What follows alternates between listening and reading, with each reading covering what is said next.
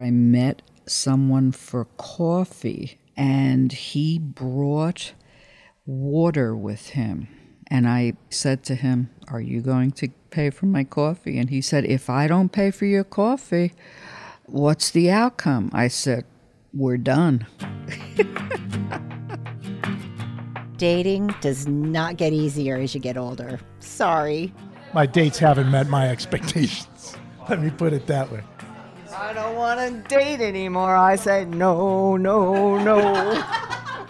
This is Dating While Gray, because the one thing that doesn't get easier with age is love.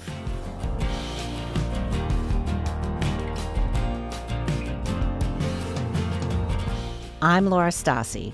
I was married for almost 30 years before getting divorced. It wasn't my idea. Have you heard the expression, stranger in a strange land? That's how I feel about being single again. And all my friends will tell you, I have a terrible sense of direction. When it comes to gray dating, I really don't know where I'm going.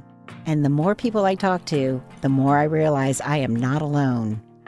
A lot of us need advice. We need information. We need inspiration so that we can find that spark, that click, that connection.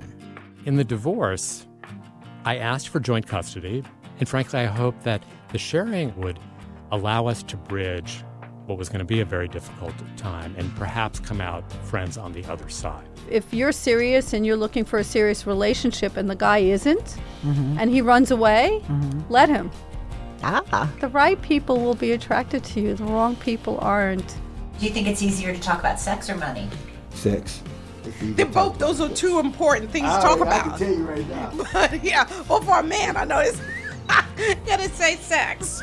Since I've been single, I have had sex with approximately...